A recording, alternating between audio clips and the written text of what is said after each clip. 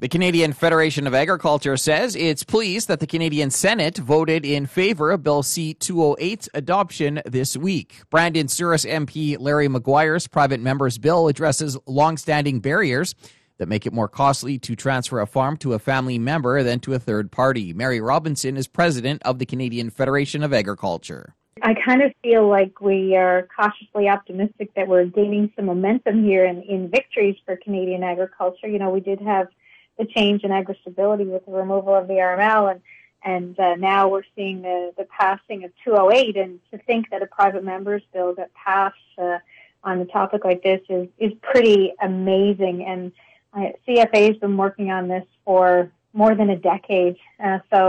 In conjunction with accounting and small business communities, to just, you know, this has been a long-standing barrier to intergenerational farm transfers. And to see it eliminated is wonderful. To think that it's going to facilitate more farm families staying in their farming business, and it's going to just level the playing field. We weren't looking for preferential treatment. We were just looking for the playing field to be leveled on taxation. So very exciting. Yeah, and I guess this will be a big deal, you know, with the average age of Canadian farmers now at over 55 years. I guess just talk about the number of farms that'll be changing hands here, you know, in the next little while. Yeah, there's going to be billions of dollars of farm assets changing hands. And to think that we've moved away from this treatment as a dividend and instead, you know, being able to have it in a more favorable tax situation, and I think the savings is in excess of 20%. So I'd seen one figure where if you were talking about a farm with $1 million, it was the savings were about $200,000. So those are big numbers, especially when you look at how a lot of farm families typically don't take a lot of money out of their businesses. Instead, they reinvest their profits. So to think that when each generation transfers the farm to the next generation, they have to finance their retirement. Many people, unfortunately, don't have our RSPs or plan on the sale of their farm to fund the next chapter of their life. This is exceptionally wonderful for that. And to see a private member's bill, get this far, is that uncommon, or? I understand it's incredibly uncommon, and I can tell you, coming from Prince Edward Island, I was so fiercely proud yesterday to listen to both Senators Percy Down and Senator Diane Griffin speak to it when it was going through its third reading. And I also had opportunity not only hear the wonderful work Larry Maguire's done, but also to hear the support of it from Wayne Easter. And many of your readers and listeners will know the name Wayne Easter. He's been a long-standing MP here, and he has announced he will not be reoffering. So I'm very excited for Wayne, because I know that he cares pretty deeply about this issue. And what an amazing thing to have a private member's bill passed, because typically governments don't like to see tax law being written by non-government MPs. So I think it's exceptional, and it's long overdue. We've seen other people try to get this through. So I think it really speaks to the representation, and I think it speaks to the raised profile and awareness of potential that agriculture brings to Canada. And as I said earlier, I think we're getting some momentum here, and I think we need to continue to pound the drum of positivity and opportunity of what agriculture embodies for all of Canada, not just the people that live and work in agriculture, but well beyond that.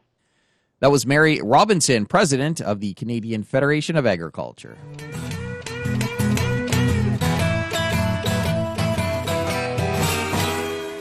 The Canadian Cattlemen's Association Cattlemen's Young Leaders Mentorship Program has announced its 24 semi-finalists for 2021. Out of the 24, 14 are representatives from the prairies, with 11 from Alberta and 3 from Saskatchewan. Glenda Lee Allen Vossler talks with Jessica Giles, the Canadian Cattlemen's Youth Leadership Coordinator. Let's start with the basics and talk to us about the mentorship program itself.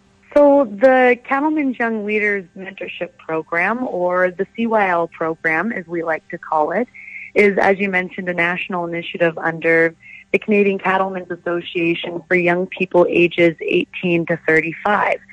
And it takes 16 participants each year, and it matches them with the mentor for a 9-month mentorship opportunity in their specific area of interest in the beef industry, whether that's sustainable grazing practices, industry advocacy or policy, serving on industry boards, and so much more. And in addition to being matched with a industry mentor, they're also granted a $2,000 budget. And this funds various learning opportunities and their participation in industry events of their choosing. Now, 24 semifinalists, 14 of which are from the prairies. Yes, so we were excited to have 11 semifinalists from Alberta, and we've got 3 from Saskatchewan this year. And when we look at our 24 semifinalists as a whole, we've got lots of producers, we've got a number of students in that mix, and also lots of people working in the industry, whether that's in relation to finance. We have a rangeland ecologist, someone working at the auction market, et cetera, and all those people that play important roles in the industry and supply chain. And can you fill us in on our Saskatchewan nominees? From Saskatchewan, we have 3 semifinalists, and that is Brock Larson from Simi. We have Holly Sparrow from Vanscoy and Logan Hoff from Eston.